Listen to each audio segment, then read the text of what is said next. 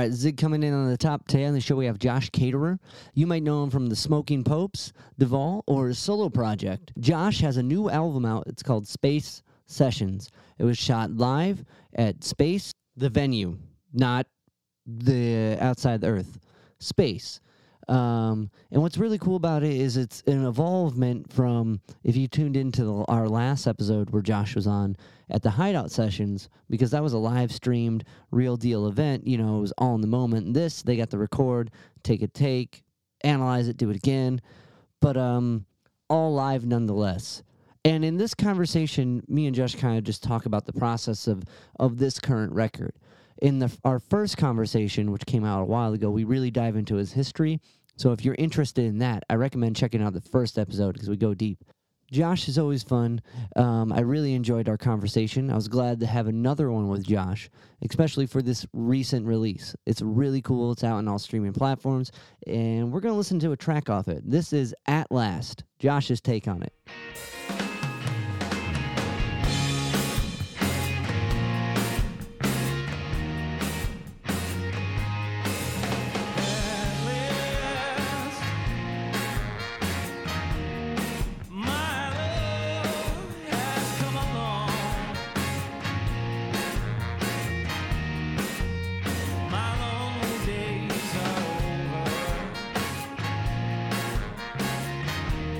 And life is a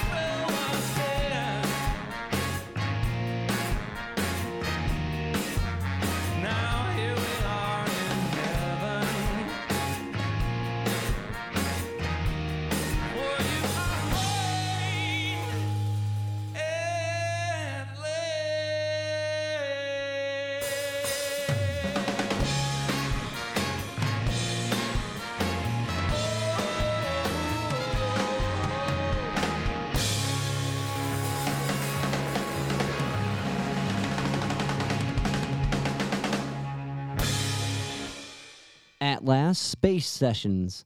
All right, friends, before we get into this conversation, if you can like, rate, review, subscribe to the podcast and all the podcast platforms, it helps me keep talking to cool artists and sharing their insights with you. So without further ado, here's my conversation with Josh. Me too.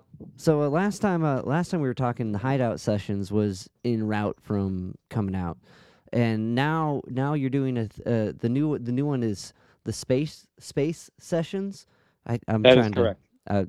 That was mostly me trying to pronounce it right, not read a card or anything. But that being said, so yeah.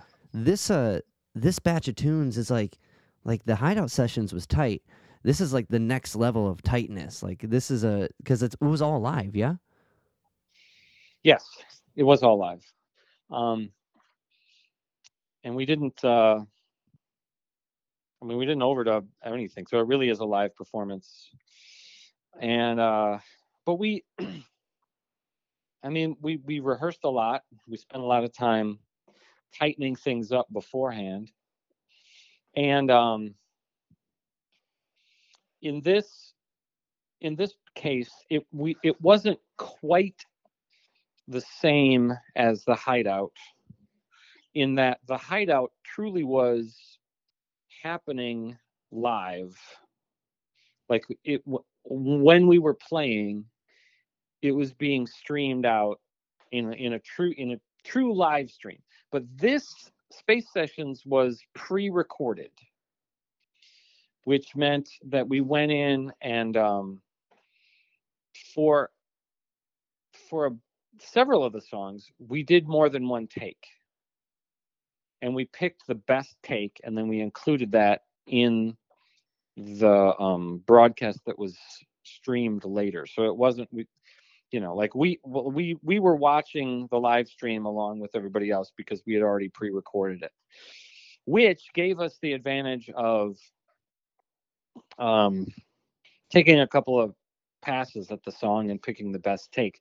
But it is still absolutely true that what you are hearing on the album are single complete live takes that have not been overdubbed. Beautiful. Like well, I think that just being able to go back and look at it really brought out everything, because it was like next level from the Hideout Sessions. So with Spaces, where is it? A venue? Is it an art gallery? I didn't get the info on that. Oh, yeah, Space is a music venue. Okay. It's in Evanston, which is on the north side of Chicago.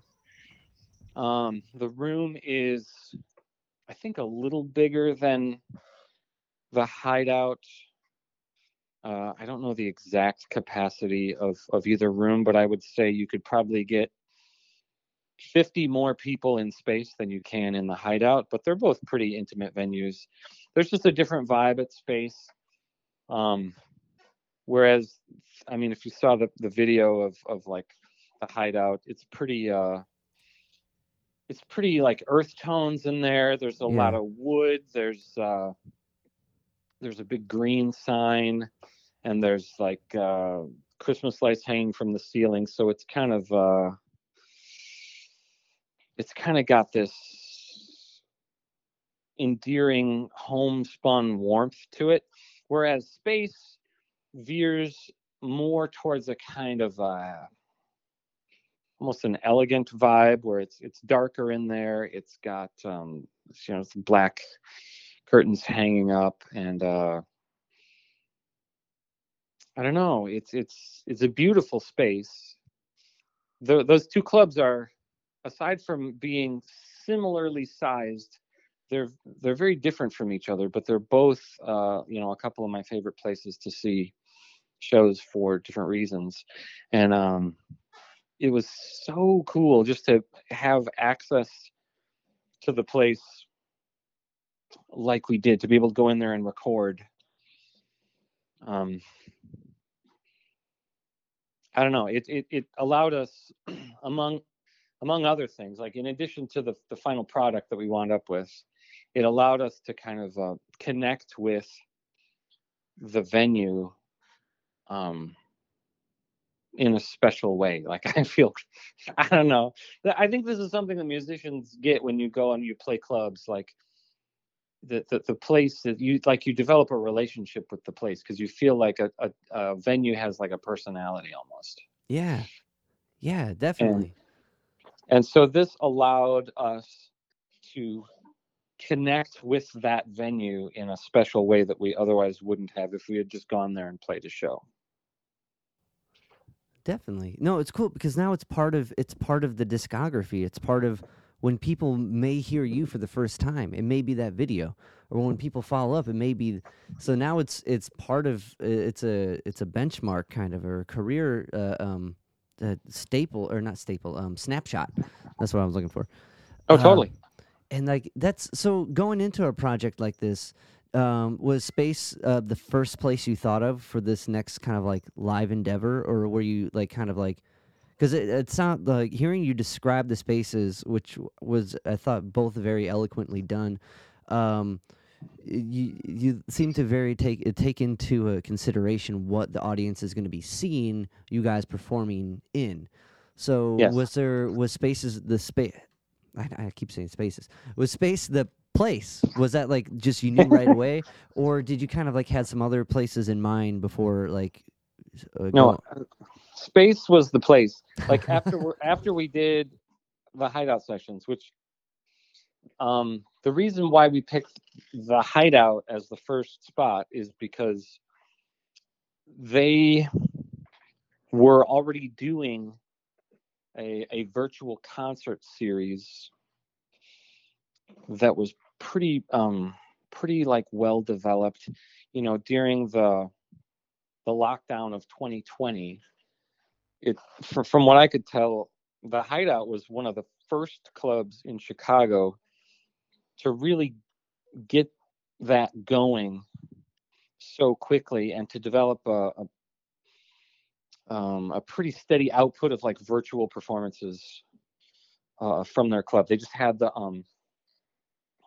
videographer in place, and they had their website set up to where it could be easily accessed, for whoever wanted to see it. And so it was just sort of impressive. Like, so the Hideout had it going on, and I saw them do that.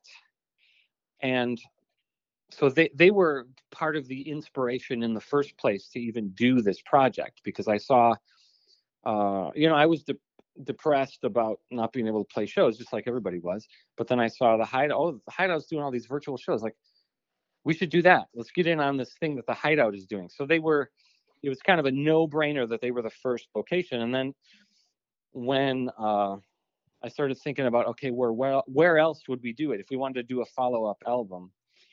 Space really was the next place that came to mind, even though Space didn't have that kind of machinery in place.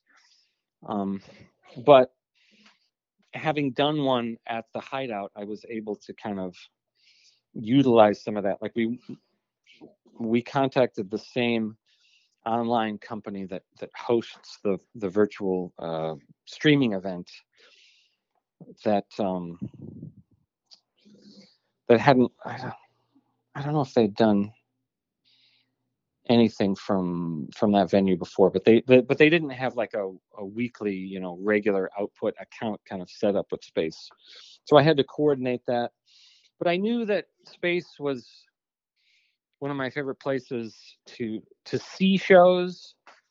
I think played there once. I knew it was a place that I wanted to play at more. And so kind of selfishly, I was like, well, if I make a record there, they'll have to let me play there more often. Yeah. They'll remember me. They'll answer this email. Like, right. That's cool. Like it's that resonates a lot actually, because like when the shutdown happened, like me and a buddy who runs a studio, we started doing streamed concerts out of his basement, and we put together a week-long benefit for this art gallery I work at called Negative Space, and part of it has a performance. It has like a stage, and so we did this week-long concert of people streaming from their homes, and like just kind of trying to help. We had a GoFundMe to keep the place going through the shutdown. And the last night culminated to like a concert in the venue with like the artist who owns the place and like runs the nonprofit. Um, and like that, we did like multiple camera setups, and we learned how to get the full band stage into it and bounce between angles and stuff. And like we ended up making our goal of $5,000 in a week to keep everything running for the next couple months. And like we got so hyped up. We're like, how can we do other venues around Cleveland? And like it was kind of like that same process where we met up with the Beachland Ballroom and like the Grog Shop. I don't know if you've played either of those two spots passing through. Yes, I have played the Grog Shop several times. I love it. Yeah, awesome. So we were doing concerts to help them keep going as well, and we ended up teaming up with other people that were running like the same type of deal, like an online hosting thing, and like, but it was really cool, and that it developed not only like that love for this venue, like, and it's interesting what just as a musician what the venue is, like it's this kind of beacon of opportunity, like at one point, like you can open up for blank at this place because you know the guy because you did that one night on a Tuesday and they really liked it, and then, like it's a spot to like kind of hone in. So that idea of having a relationship with these venues and like is really that really hits home. Yeah, and now that we're sort of exploring that idea, I part of it is that I have heard about certain venues closing down, like just all over the country. You know, I'll like hear that you know, a place like Slim's in San Francisco like shut down, went out of business, and I'm like upset about that. I feel like a friend died, Yeah. you know. Yeah. And I just found out about one the other day. This place called the Lookout Lounge in Omaha that we've played at several times and had some good shows there. And it just it just kind of hurts that Yeah. that place is closed down. And like those, you know, the last time I played there was the last time I will ever play there. That really makes me sad. And it's one of the casualties of the pandemic. I know that, you know, a lot of different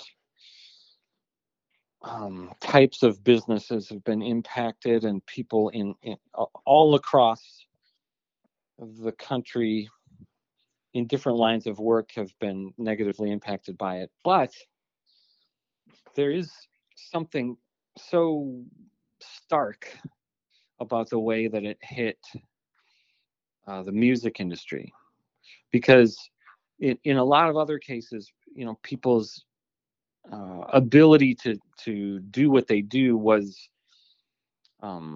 reduced, or you had to modify it. Like, you know, restaurants couldn't do in-person seating, but they could do, you know, curbside stuff. Like you could drive up and pick it up, or you know, deliveries and stuff like that. But music venues had to absolutely shut down for, you know, pretty much a year. And a lot of places were not able to recover from that. And a lot of people who are involved in that industry have had to, you know, reassess and figure out different paths to take in life in order to survive. But, you know, people who were full-time musicians were not able to do that anymore. So it's just catastrophic, seismic impact that it had on the music industry. So Yeah, no, and it's I like to have that place to I don't know, it's part of the band in a way. Like the know that you if we use the Grog Shop for example, the that stage has hosted so many things that have altered people's lives. And like and yeah, like to adapt to the pandemic needs, like where people can't be there, well, you need to do the streaming thing. And like to do that, you need to know how to work that. When you're a person that knows how to bring people in the door or out of the door or work the night, so you know if you start at this time, that we'll be able to pay the rent tomorrow. Like they're all kind of like hanging in there by a shoestring in good times. You know what I mean? Like right. So like to try to like alter it like that, where okay, no, even if you're streaming, there less people are going to come because there's already the steps. As soon as there's like a click here, read this, you start to lose people, and like that's what that is. And like and to be the person who knows how to work a night and get someone in and out and how bands need whatever the live experience needs, it's not the same thing as like, why won't this camera connect? What do you mean? Like, Yes. I can't, I need more bandwidth? What? Like, it's a total different, what do you mean? We have internet here. Like, it's such a... That's true. Yeah. And plus, you're sort of, you're like competing on a different scale when you're trying to present things for streaming. You are presenting things through a medium that everyone presents things through. Whereas if you have a club like the Grog Shop, it's a physical place that exists in a spot where nothing else exists.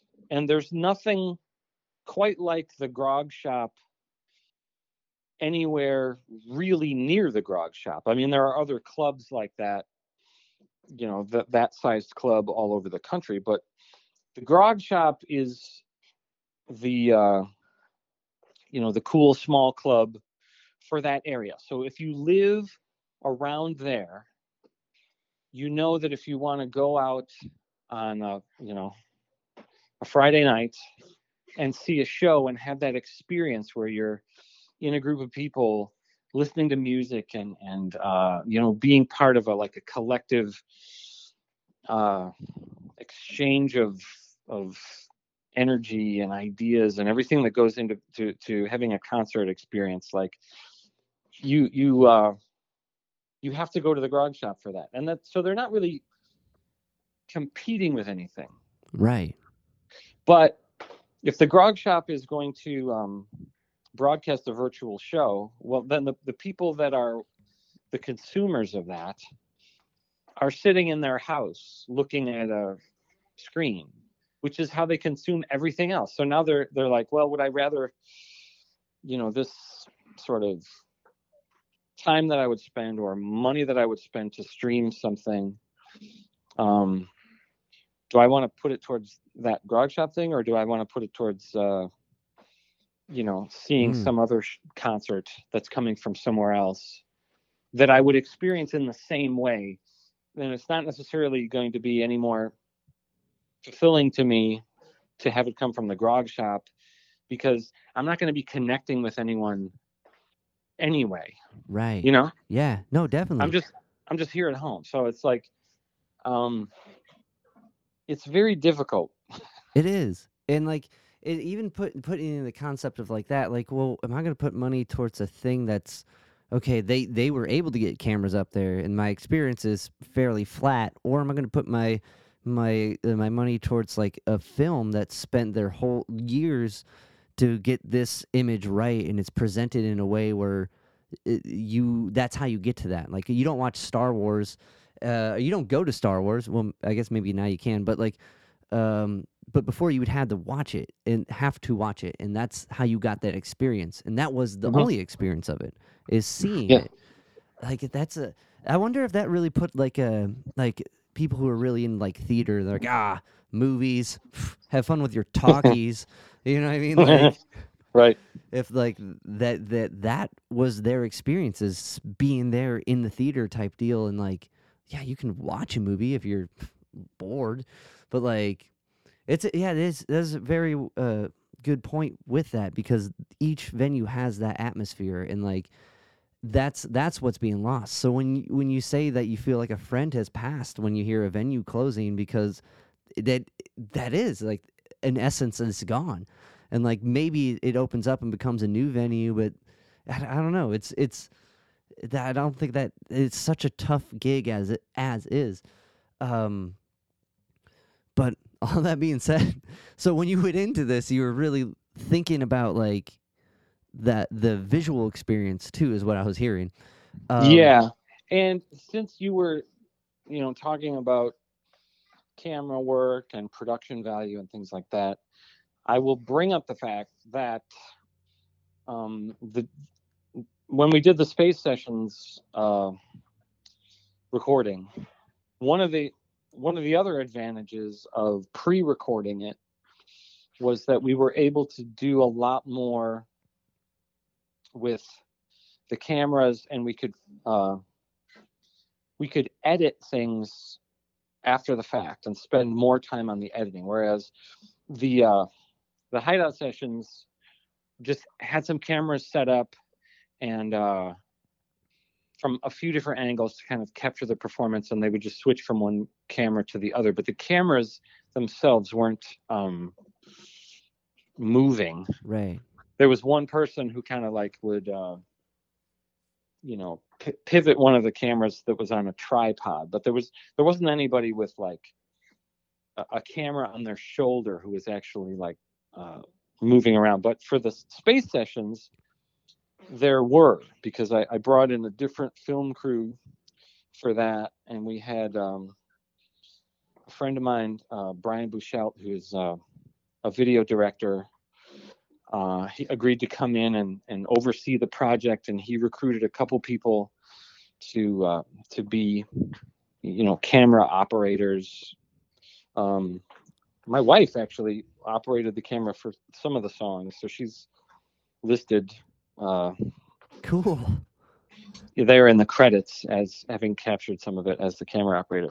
But then we had all this footage from all these different angles, and we I was part of the process of sitting down with our editor and going through like picking which shots to use, and we could put a lot more into the production value. So I felt like the videos that came out of it were a lot more entertaining, Right. and kind of satisfying to watch, which was cool. Yeah, definitely. It's interesting because like that movement, like now I know you've done videos and stuff with the Popes, and like I'm sure you've had to kind of sit behind that same type of production before, but like for something like a stream, when you what we would do is we would have a mover, right? And we'd have one person move the cameras and follow the action and bounce between some stands. And like, because the stands, just like you're saying, it's flat. You can't really, maybe someone can turn it to kind of capture some action, but really the mover is where it's at. And they're following the action, and it's the trick behind that. We recently did a week-long benefit. So at the school I work at, one of my coworkers had some pregnancy complications, and I put together, it was 5 venues, 21 bands, and it was all to go help out her and her medical cost. And then we got a bunch of knitted goods for the NICU. And like I was being the mover, and I fell off a stage and sprained my ankle, and then my girlfriend had to do the whole all the moving. But so she got to get the credit too. Yeah. And then they had to do a fundraiser for you for your medical costs. Luckily, it wasn't that bad. So, but it's great that being able to follow the action and like kind of experience it in a different way when you critically kind of think about it. Like I feel a lot of times when you're watching a video or a movie or something, you're kind of just experiencing stuff as it happens, and you don't put too much forethought into why they did that or what you're following. You're just kind of following it. So like kind of was this experience of like kind of making that action come to life different from maybe Pope's experiences, or were you kind of ready for this and kind of knew how to capture an action out of a live performance, and what kind of is the angle of that? Well, the experience that I'd had with it before was editing the Pope's reunion concert that took place in 2005, which got filmed. It was our first show back after a 7-year hiatus that ended up coming out as a live DVD.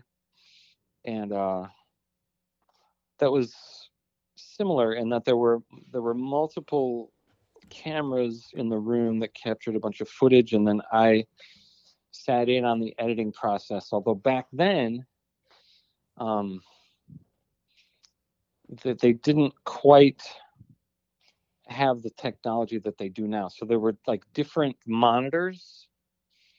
Like I had to look at separate monitors to see the footage. Okay. And I could tell the guy, like, I like this over here, like, now cut to this one. And but now, of course, you can get it where you're looking at a split screen, all on the same screen. Yeah. So all available footage is concentrated into one space, and the guy can just click, click, click here or there. So it makes it a lot easier, but it's essentially the same. And I think that editing is a fascinating process. It really is amazing how much impact that has on how you perceive what's happening. To pick moments to cut from one shot to another,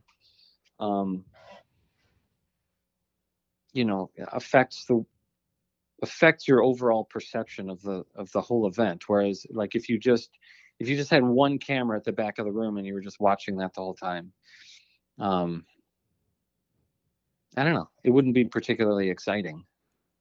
Right. So is it? I don't know. It's weird because having one camera at the back of the room is you could argue that that's more realistic. Right. Except for it ends up being far more boring than if you were actually there. If you're actually there, you only have one point of view unless you're running around the room, which you're not really doing in a concert. Yeah, no one would invite you back. Right. But somehow I think having multiple cameras and movement,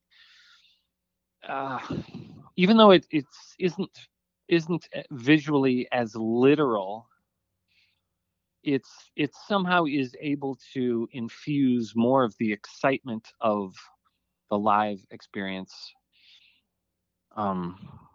through movement. Because when you're at a show, there are things about being in that space, the space where the performance is being created, that have a kind of I don't know, a visceral excitement to them, that is difficult to convey on a screen. And so you need to do things through the editing to sort of help that along. Right.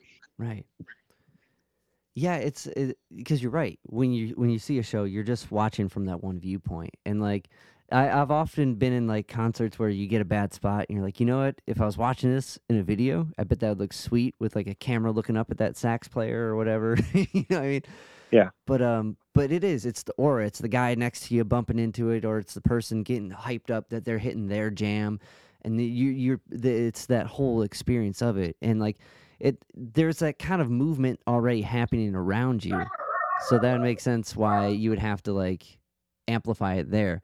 Like so do you, when like kind of looking at it, are you following like the as the action's happening, like is that kind of a rule? I don't know, want to say like how's a good way to convey that, like is it following who's playing what? If it's just a kind of like a song where there's like not like a particular person shining through, is it multiple angles of like the singer? Like it's interesting how like how you even start to do that. Like I've noticed a lot of people just kind of circle the room and cut to who's doing something and circle back. Yeah, like part of it is that you want to have somewhat well-balanced coverage of all the people on stage, anchoring things, of course, with like the prevalent action. So like you want to have maybe a little more coverage of whoever is singing the lead vocal at any given time, but there's cool, things that some of the musicians will do along the way that you want. Like, for me, sitting in on an editing session is a lot of me saying a lot of things like, oh, that drum fill was awesome. Can you cut to the drummer? Can you go back and like make sure that you're showing him doing that? Because like I want people to, like, Yeah, appreciate that. somehow seeing it makes you consciously aware of it. Yeah. Even though you're still hearing everything that happens, but like the camera can direct your brain to emphasize or de-emphasize certain things depending on what you're showing.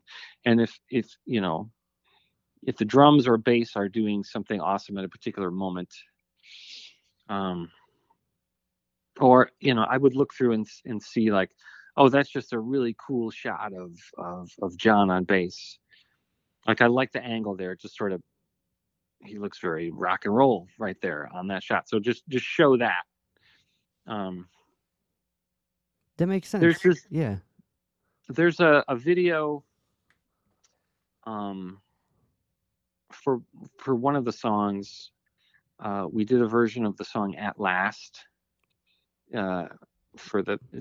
on the Space Sessions album, and during the video there's this one particularly beautiful shot that I loved and made a point of like including it uncut in the video. And it starts over on one side by the horn players, and it just kind of slowly pans across them, across everyone on the stage, and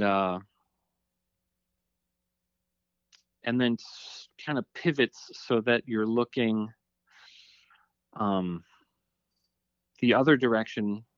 It's hard to describe. It's hard to describe it, but if you watch the video, because we're releasing the video for At Last, it's one of the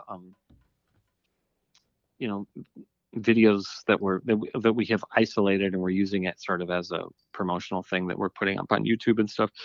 And you'll see what I'm talking about. There's this one long unbroken shot that ends up covering the entire stage and has some nice movement to it, and it's really just well done, and it has like almost a cinematic quality to it that I thought was really impressive.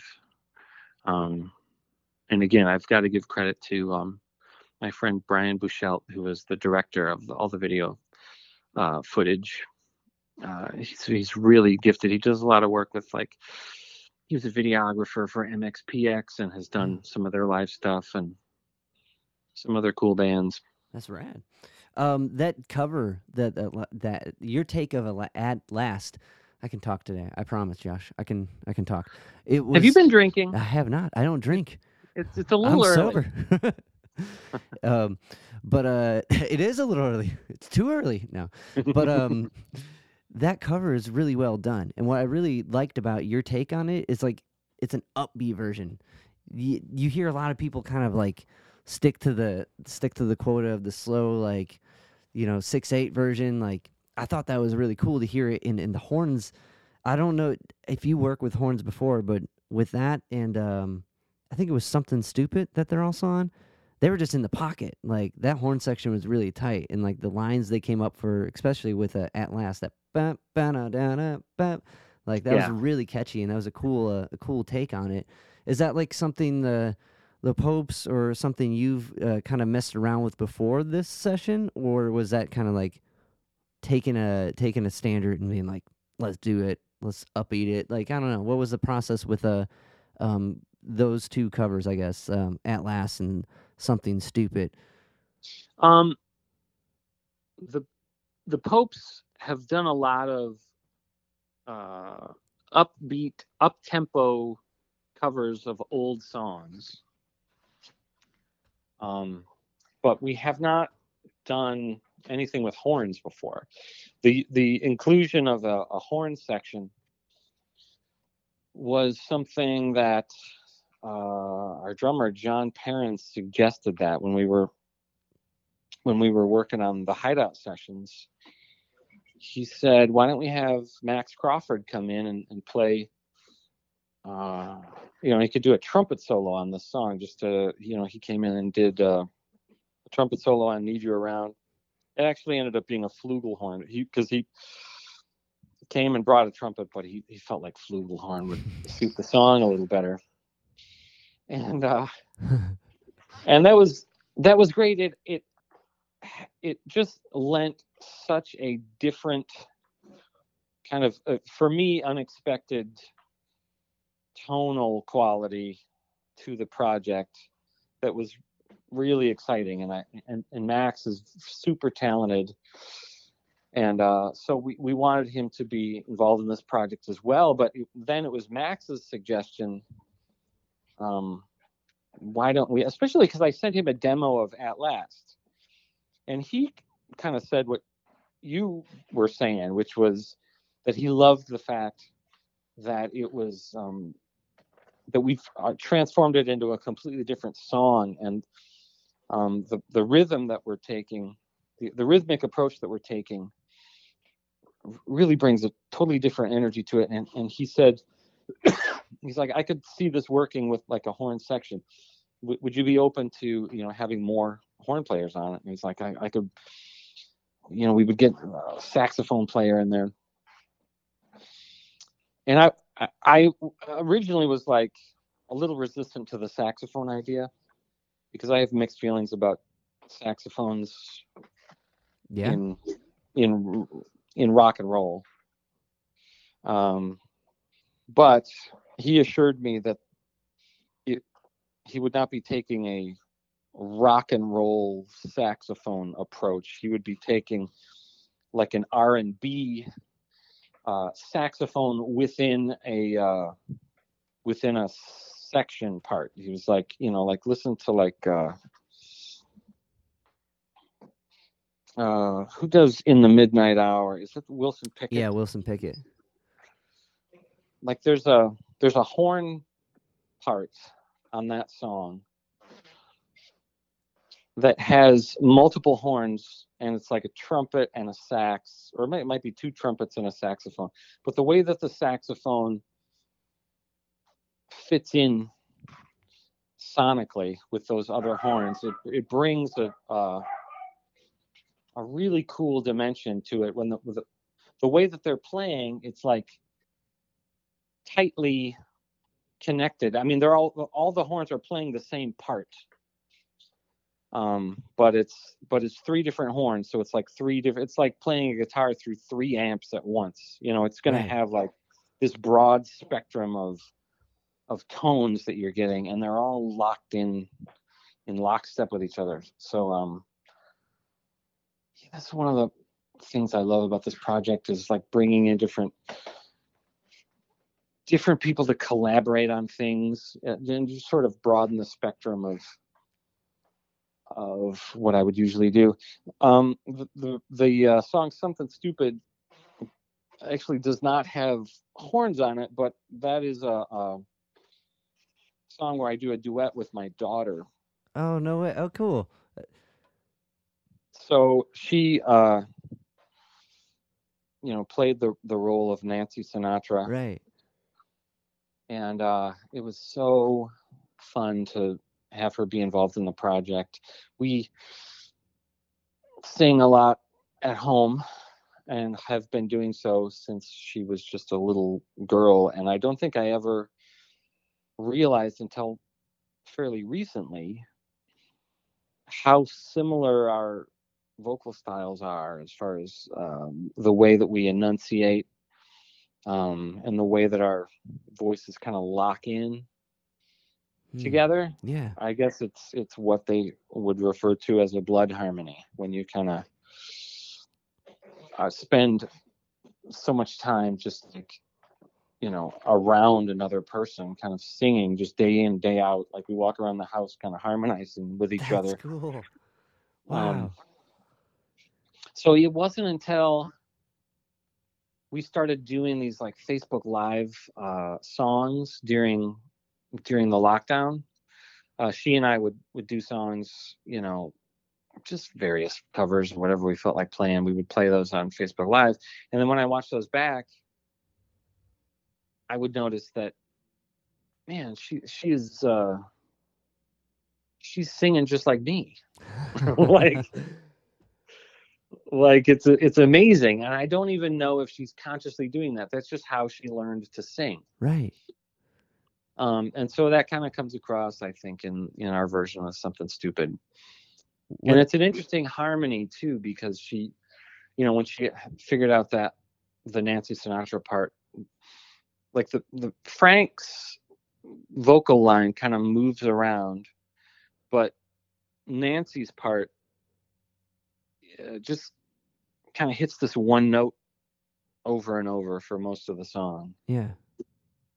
And then that creates almost like an atonal quality. Sometimes it's a very interesting harmony. It's an interestingly written harmony, I think. Right. I wonder if it's because he kind of had that I don't know if it's the trying to find harmony for like a kind of a lower speaking kind of the crooning thing to it, or if it's like other harmonies I'm trying to think that do that are kind of like a Garfunkel, right? There's a lot of, if you hit the one bit, you can follow it, or because she keeps that tone, right, that allows him to move. So that'd be a really interesting like theoretical study on that, like to dive into that. And yeah, with the horns I meant, but it was still like an upbeat cover, upbeat take on it. But that's so cool. Another like it's kind of like an accent in a way, right? Like it just like if you're from a certain area, so like her singing approach, growing up around you would be like kind of growing up in a certain area of a town, just like you just talk like whoever's around you. And I feel like so much of music is kind of like that. Yes. You know what I mean? Yes. Like, if your exposure to singing is you, Josh, that would be like, well, when I need to sing something that has an A in it, like it, you know what I mean? Like not an A note, but an A sound. So that makes sense, and that has to be like, I don't know, that has to be super super exciting on your end, like to be able to share that experience and like hear it come back to you in a way. Yeah, I never thought of it in terms of having like a regional accent. It's like if you're from, the Midwest and you go to the South, clearly the people who live down there are the ones who have the accent. Right. I'm just talking normally. I don't have an accent. It's weird. But it would make sense that it would pan off musically too. But like, yeah, similarly, like if she grew up learning to sing with me, then she would just be like, well, this is how you sing. Right. It's not a way of singing, it's just singing, Yeah. That's so cool. That's exciting. But I think that applied also to the Smoking Popes in the way that we actually play, because my brothers and I grew up playing together, and so we developed a similar strumming pattern, which I noticed years later watching us on video. Like once a song would get going, there were parts of the song where if you looked at the three of us across the front of the stage, like our right arms that were doing the strumming would be moving like identically. I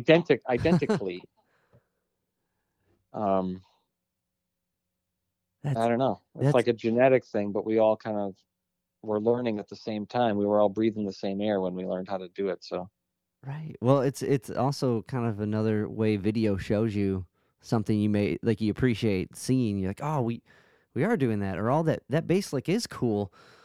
You know what I mean? Like, yeah, man, that's like why sports teams watch the footage to see.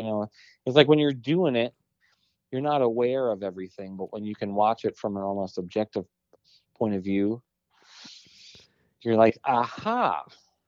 I see it now. This is, and here's how we should strategically modify that to make it even better. Was it the kind of yeah, no, it's in that it's weird because you experience it in the moment and like, oh, that felt good, that didn't feel good. So to really be able to critically analyze it, like you're saying, it's crucial to like advancing yourself and um just the, I guess in the band's context, the whole thing in general. Um, on I talked with your bass player John Hmm. about his project with the Hush Drops, Yeah. and so I kind of wanted to pick your brain about it a little bit. How'd you meet John? How did I meet John?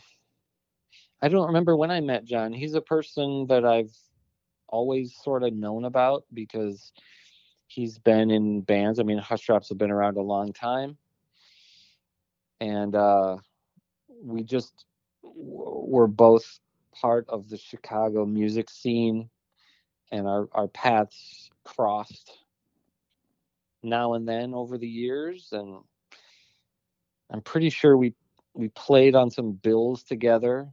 I remember maybe 10 years ago, 8 or 10 years ago, doing a solo performance with him. He was just doing. I mean, he's got some. In addition to Hush Drops, he's got like some solo material out there that he's released under the name John San Juan, and he was doing a John San Juan set, um,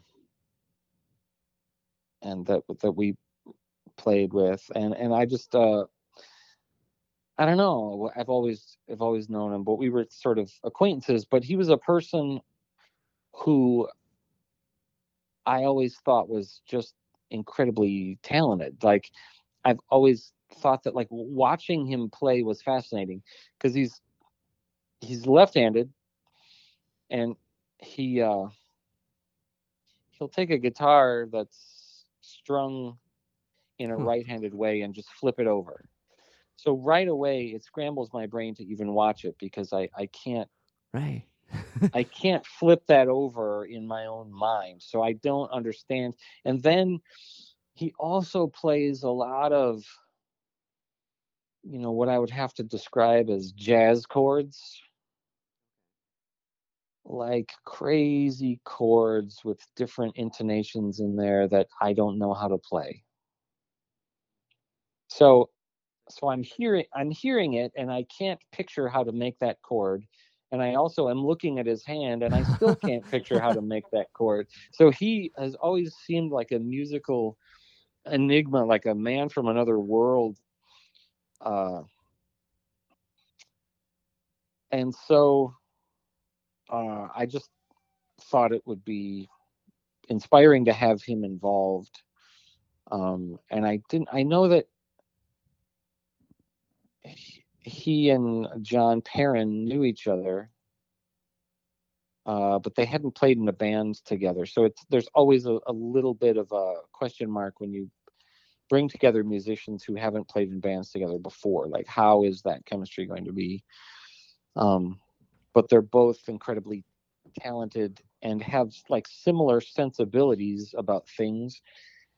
And so the very first time we got together and started working on anything, uh, it immediately felt like a band to me. They felt instantly like a cohesive rhythm section that were on the same wavelength and locked in with each other, Wow.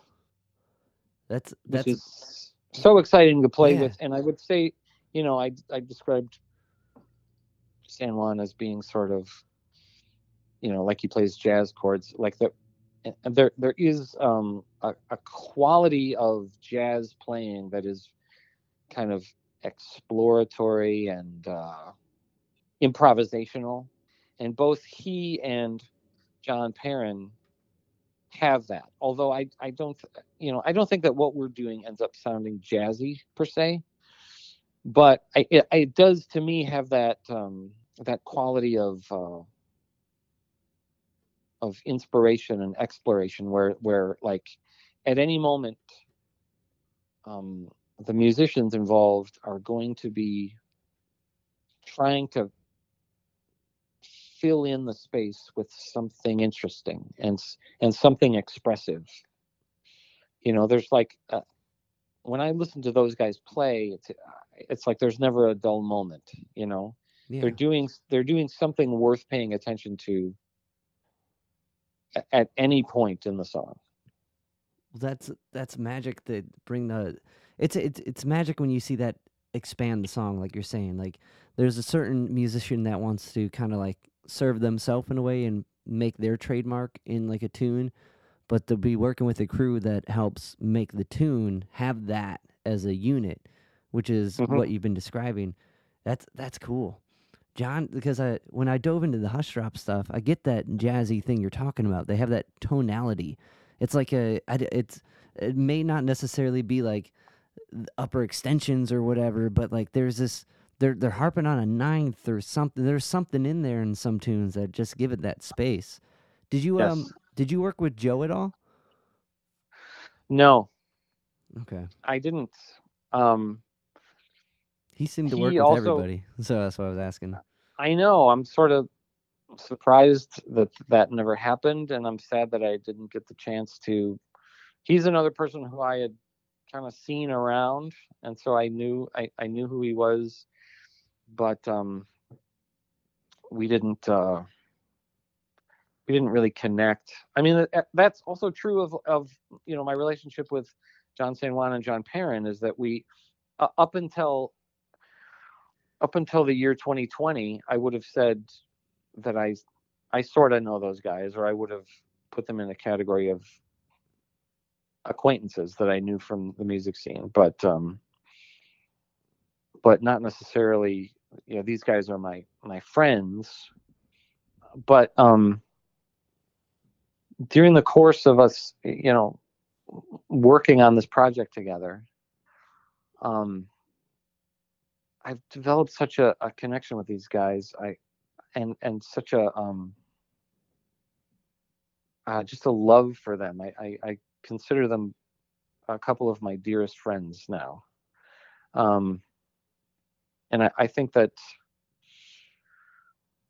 part of that, and I've talked to them about this as well, but like a big part of that wasn't specifically musical. It had to do with the fact that last year in November of 2020,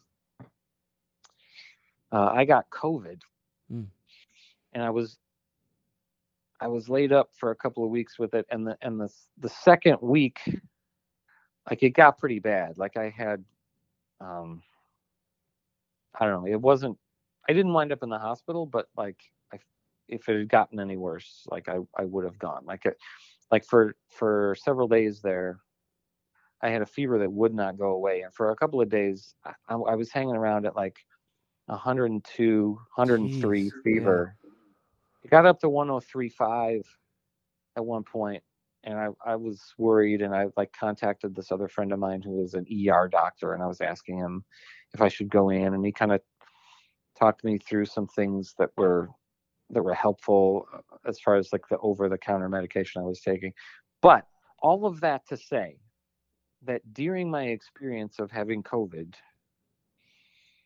and I'm quarantining, and I'm not leaving the house, and different people that I know are just kind of reaching out to me and asking me how I'm doing. But the display of consistent support and concern that came from these two guys that I was now in a band with was particularly meaningful to me.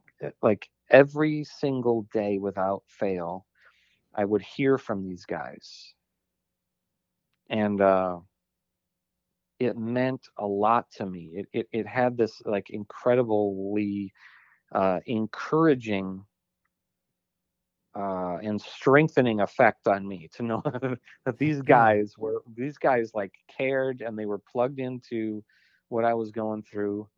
And I think it solidified a lifelong friendship. Like, even if this particular band dissolved tomorrow and we all went our separate ways musically, these guys would continue to be a couple of my most valued friends, probably from here on out. That's Because beautiful. they're just beautiful human beings. I don't know if you got that sense from interviewing John San Juan, but he's a uniquely wonderful person. Definitely. And like the it's beautiful that because I also got COVID, and like when you're sitting there and you're isolated from everyone, the only thing you kind of have to live on is like the check-ins a little bit, because you don't want Yeah, to yeah, be by anyone. And I imagine you and your family, that had to be like i- insanely stressful. Just one, to make sure yourself is okay, but just to get away, don't come by. You know what I mean? Like it's so hard to like keep that distance when you kind of need assistance, and like to get through that with those phone calls that would come in mean so much more and resonate so much more deeply. And like that's beautiful. And John was a fun interview, and it was super, like he was a super sweet guy, and when we talked about you, he just like lit up and was so clearly that love and compassion's there. And mm, and I think that comes out in these recordings, even though that there's multiple takes, they're still tight, and like everyone's supporting each other. It's beautiful. yeah, man. Um, Another the kind of did you ever meet John Langford? Are you cool with him? I'm cool with him. I feel like we've been on the same bill maybe a couple of times. I remember this one thing that I was involved in that was like an acoustic performance where like a half dozen different artists did short acoustic sets, um, like at a I don't know where it was, but he was one of them. So I've seen him perform once or twice, and I love, I think the Mekons are cool. I saw them play at the Metro at one point too. I think they did. I was there on a New Year's Eve where the Mekons were playing, and so yeah, I'm familiar with John Okay. Langford. Me and John dove into John Langford. I was like, I wonder. I don't know, it's such a small scene. All right, Josh. I super appreciate your time. I got two more questions. Okay. Um, One being, I've read about this show that happened in Cleveland with the Popes and Dinosaur Jr. Oh yeah. So, can you dive into that one? Um, I don't specifically remember the show in Cleveland. I do have an overall impression of the tour that we did with Dinosaur Jr. It was kind of a short tour. I think it was like a week long tour where we did 5 or 6 shows in a week with them. And I remember sort of having the privilege of like watching some of their sound checks and then watching them perform every night, and just sort of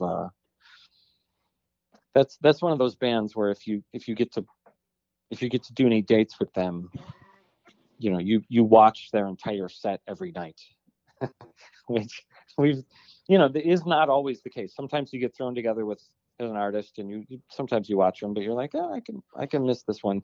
But but with Dinosaur Jr., um, you watch every set, and then um, just kind of you hang around and sort of try to soak in whatever atmosphere is there. And like we didn't really have any conversations. I mean, they were pretty reclusive. I understand that Jay Mascis is a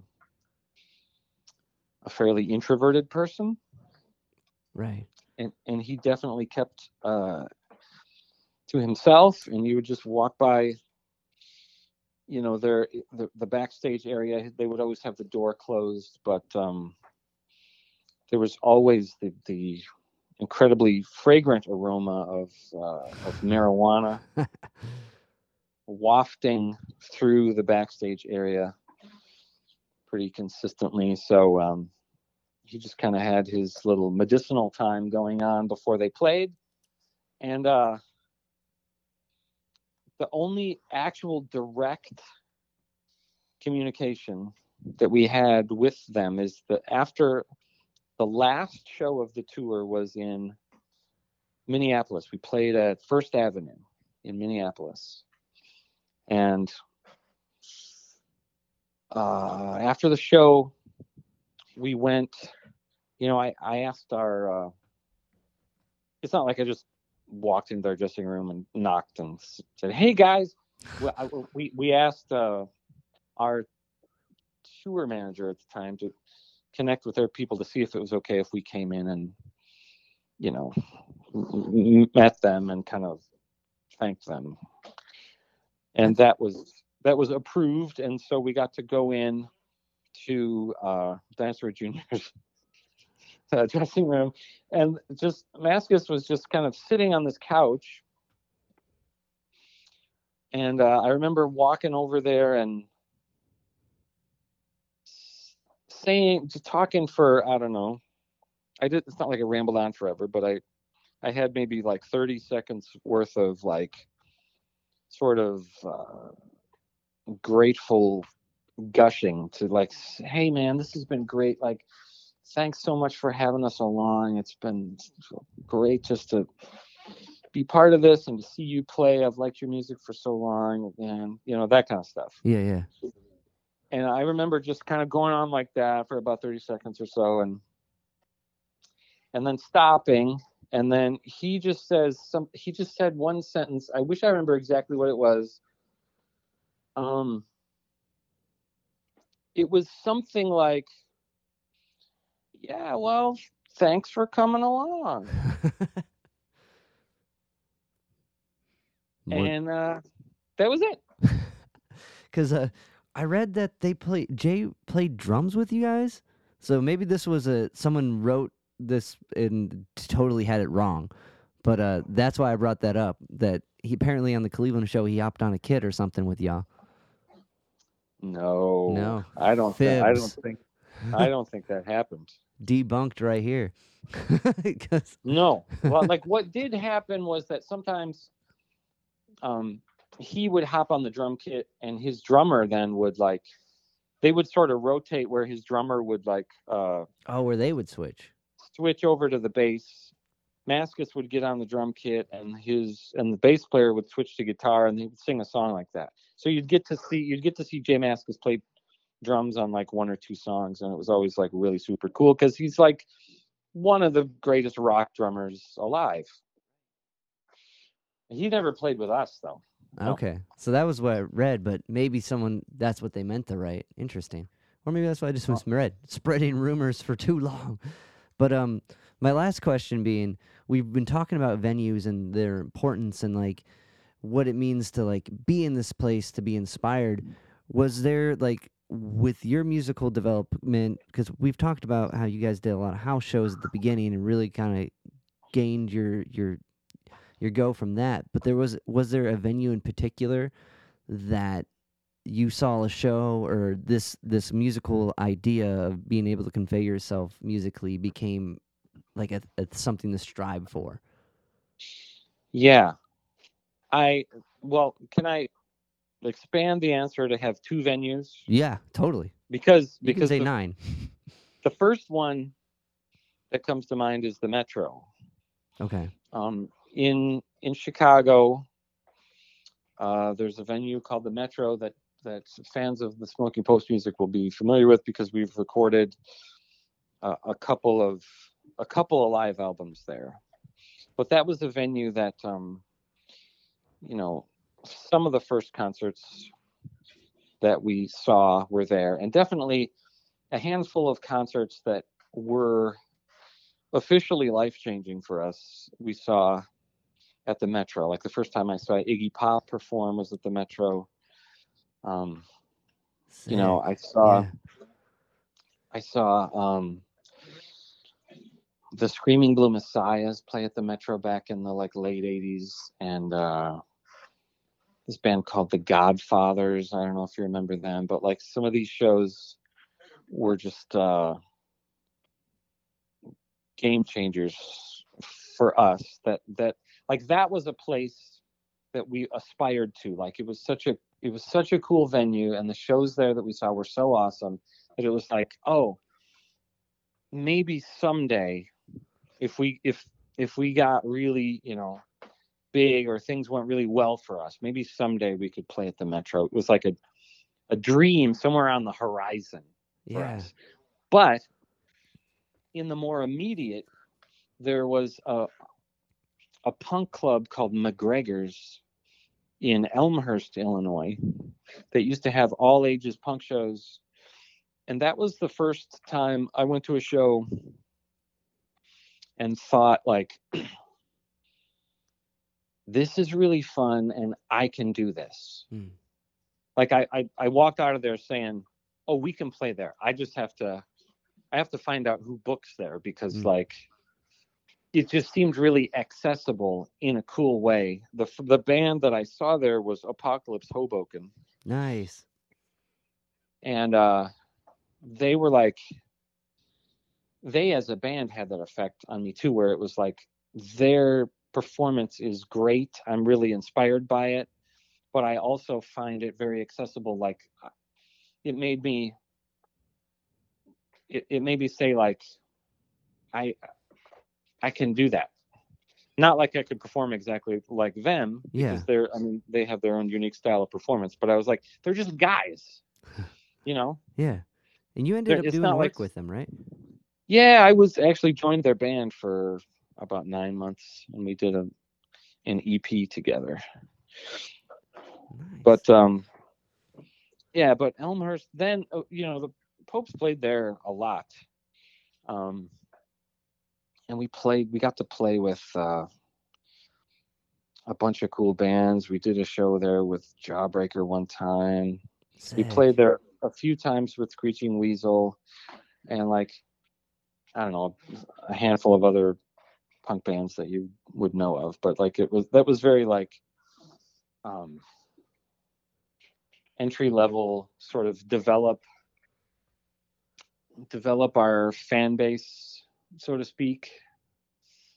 And so that by the time we did get an opportunity to play at the Metro, like, we had, we brought a bunch of people with us who were our fans from McGregor's. That's right. Cool. Which is something that made the owner of the Metro take notice of us, because for the first time we played there, when they were opening it up for like kind of DIY shows, punk shows, on like Wednesday nights or whatever, and they weren't usually that well attended, but we brought a couple hundred people with us who were sort of already familiar with us from McGregor's. So like it sort of made Joe Shanahan, who owned the Metro, kind of like ask, what's up with these guys? They got a thing going on. Yeah. So he checked us out, and then that led to a relationship with him where he ended up becoming our manager when we got signed and all that sort of stuff. But those, and I guess that's the long and winding answer to your question, is that those two clubs, the Metro and McGregor's, were kind of very special and pivotal, important clubs to me. And McGregor's is gone. They went out of business years ago, but the Metro is still there. Thank God. That's beautiful. And it's because that's last time we talked, we dove in probably starting there with like your career. So this is kind of a really good spot to leave off on. But like was the Metro so this would be like a prequel. Yeah, this would be the prequel. This would be episode 1 to the episode 4. Love it. With the Metro, was that one you guys considered doing this session at, or is it a different type of vibe? I think the Metro would be too big for it. Oh, okay. Yeah, that makes sense, because it being a video shoot doesn't like right. It matter. Seemed like these kind of video shoots would work better in a more intimate club, and sonically, the room being that big. Recording wise. If there's nobody in the room, then the sound's going to bounce around, and it's going to like sound like you're playing in a cavern or something. So cool. Awesome, Josh. Well, hey, thank you so much for taking time to chat with me. What I'm Hey, gonna I've enjoyed it. Thanks for having me, and I appreciate your support and your interest in the music that we're making. And I'm just kind of excited to be able to say that I'm releasing 2 full-length albums in the same year. Yeah, that's badass. That's super badass. Never done that before.